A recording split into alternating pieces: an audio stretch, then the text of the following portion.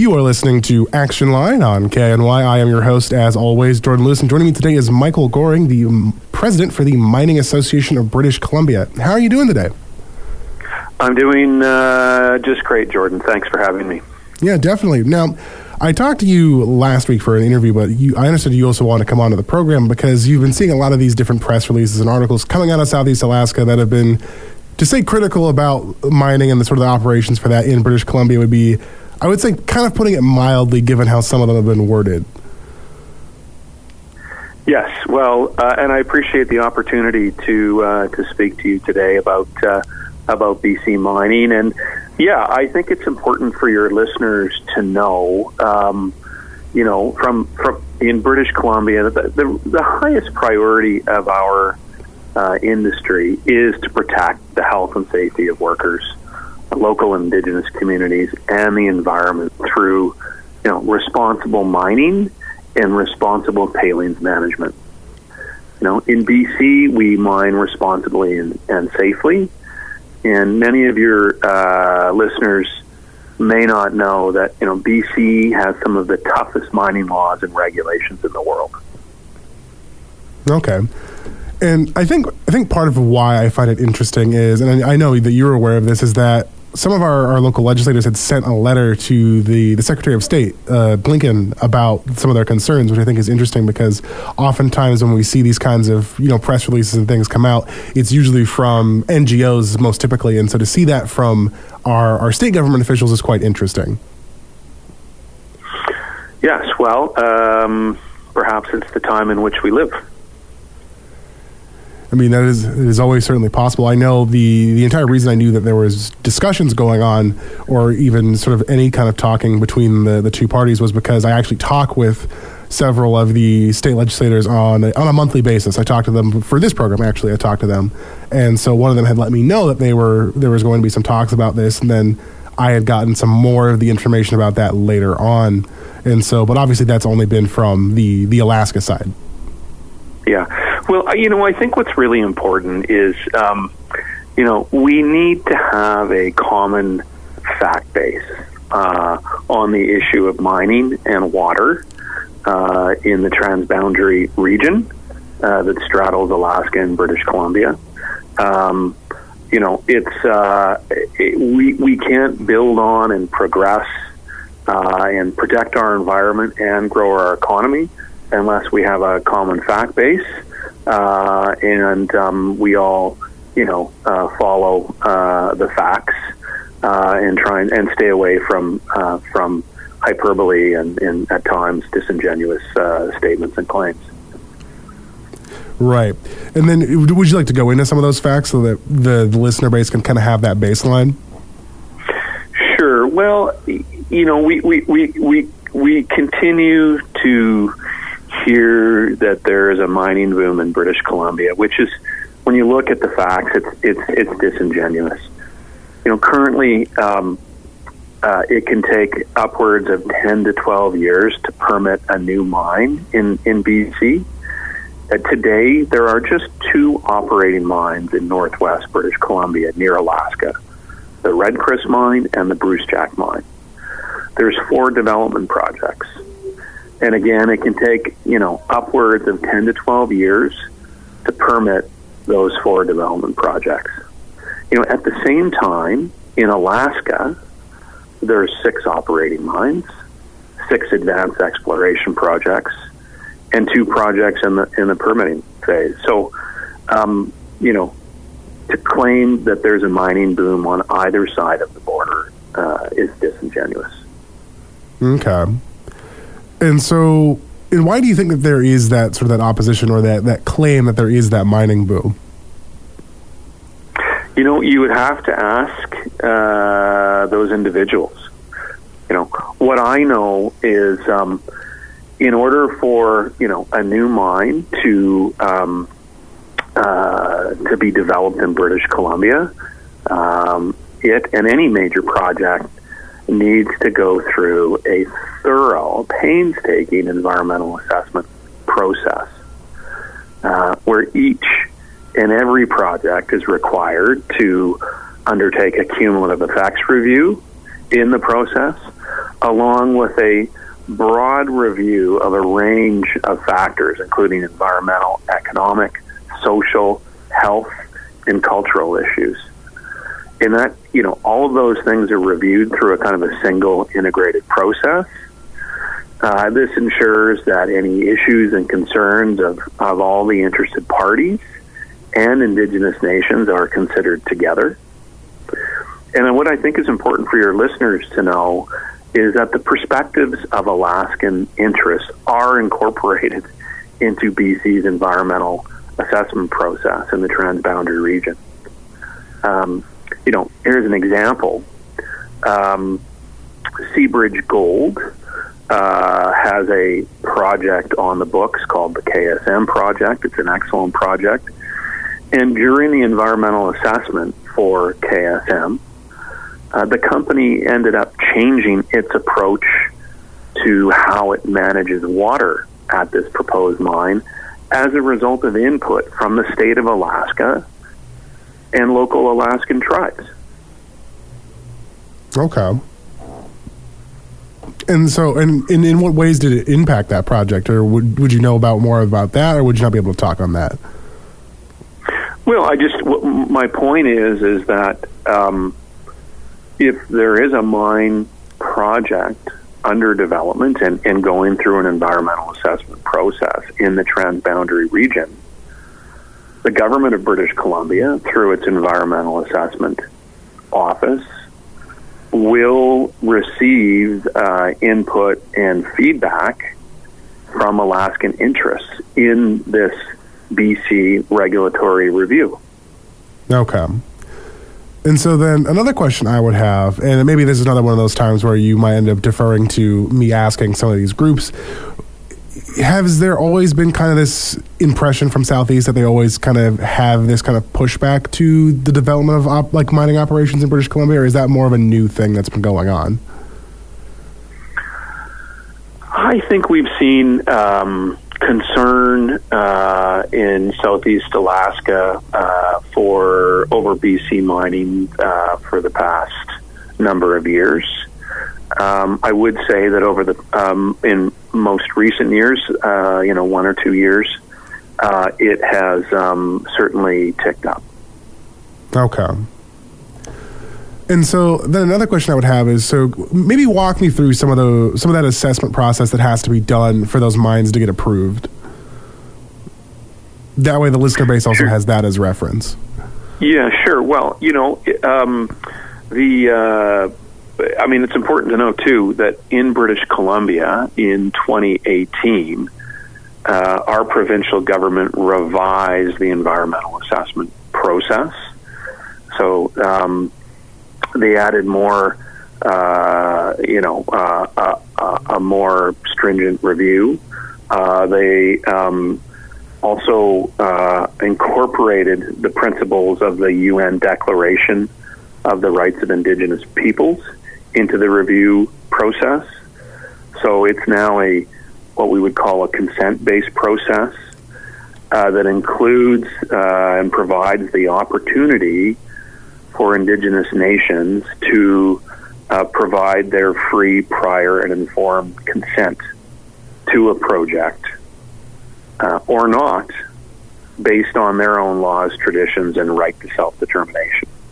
So there's a lot of put in there to make sure that the Native groups can feel that they have some control in it. 100%. And in fact, in British Columbia today, you will not see a mine project proceed without significant engagement, partnership, and consent of the nations upon whose land the proposed mine is sited. Okay.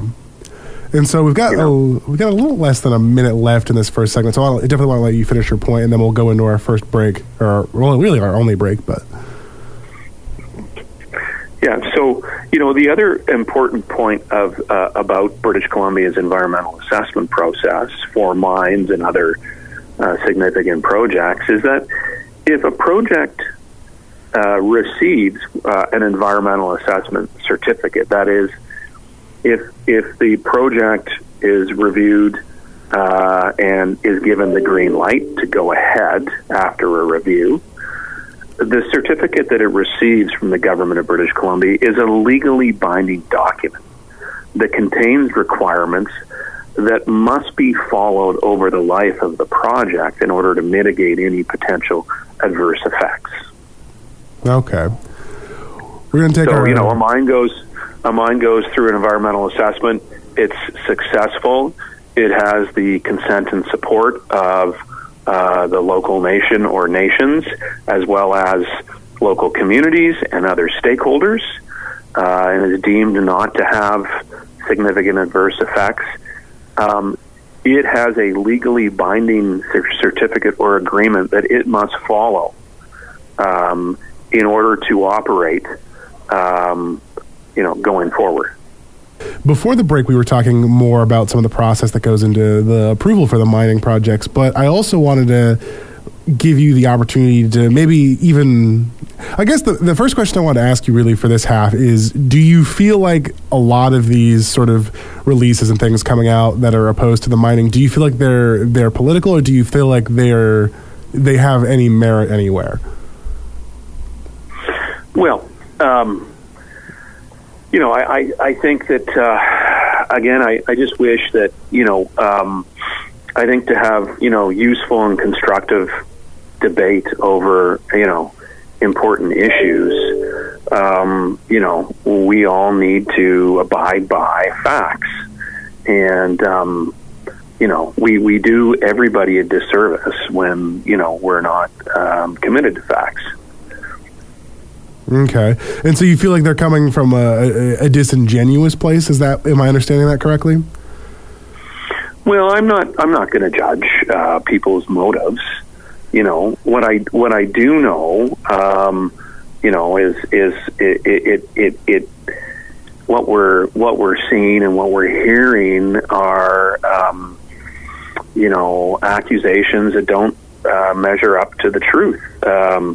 One of the I think important things for your listeners, for them to know, is that the BC government has made significant changes to the laws that govern mining in British Columbia in recent years. We have a new Mines Act, a revised Health, Safety, and Reclamation Code, a revised Environmental Assessment Act, new water quality guidelines, and ongoing monitoring requirements to protect downstream communities and critical salmon habitat. Right, and importantly, British Columbia's laws governing tailings storage facilities, which certainly have come up as an issue in the transboundary region, have undergone significant changes, and today, mines are required to implement new design and operational criteria, establish what are referred to as independent tailings review boards, and engineers of record. So there's significant and rigorous accountability and responsibility within BC's mining regulations. And in fact, it's interesting. The government appointed a what's called the Chief Mines Auditor in 2021. And the Chief Mines Auditor was appointed and empowered to conduct audits to evaluate the effectiveness of BC's mining laws. And the first audit that was conducted by the Chief Mines Auditor compared BC's regulations on tailings facilities with those in other mining jurisdictions on 13 key elements of tailings management and engineering. And that included Alaska and Montana. And this independent audit found that BC's tailings management framework, the laws and regulations that govern tailings management in BC, are now among the best in the world. Okay. I was going to actually, when you had mentioned that it was comparative, I was going to ask you what regions it was compared to. So you mentioning Alaska and Montana kind of answers that question for me. And so what are some of the other kind of big points you want to make about sort of the mining that's being done within BC that you think is being lost in translation to Southeast? Well, I think, what's really another important point is that, the mining we do is responsible and it's safe. In BC now, we have some of the lowest carbon emissions in the world at our mines and smelters. We have a significant opportunity in British Columbia, in Alaska, across Canada and the U.S. to, provide the minerals, responsibly produced minerals and metals that the world needs to transition to a low carbon future. We extract minerals and metals safely and responsibly, and we have an opportunity to grow our economies, provide those minerals and metals, so we can have things like renewable energy technologies, batteries, electric vehicles, all these things that will enable us to contribute to a better and cleaner environment. But we do need to work together. In regions such as the Transboundary region, we all have a joint responsibility to protect the environment and ensure that every operation is responsible and sustainable. Okay.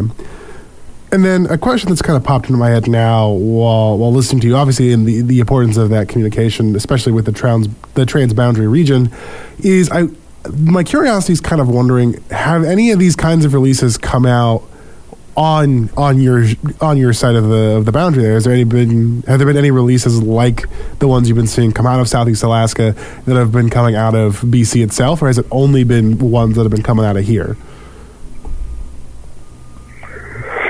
There are. It's been, the information or misinformation emanates from the Alaskan side of the border, frankly. Okay, so while those things are still happening within BC, you feel like it's mostly coming from Alaska.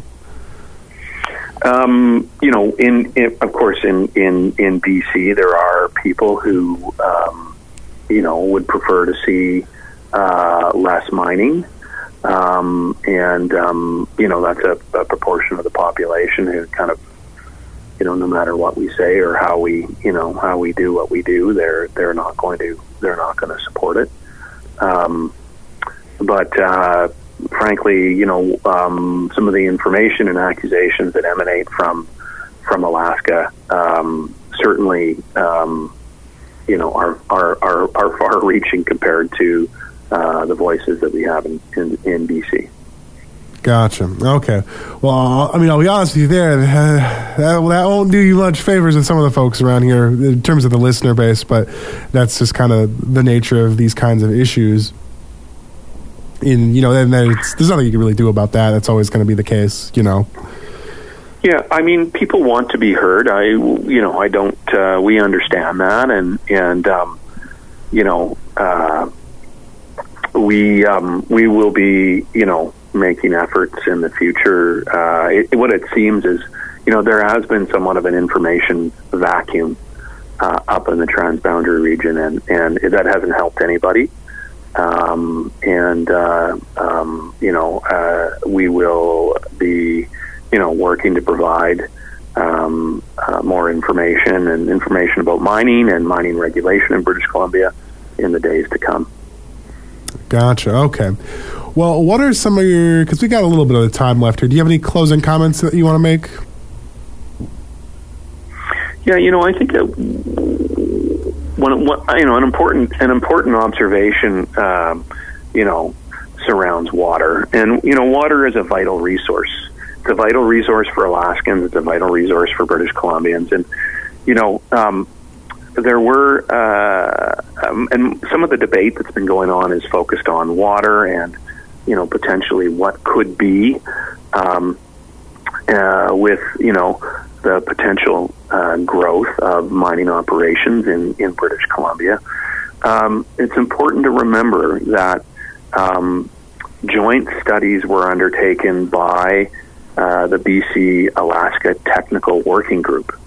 And that technical working group conducted several years of sampling and studies on the water in the Taku, Stikine, and Nook watersheds.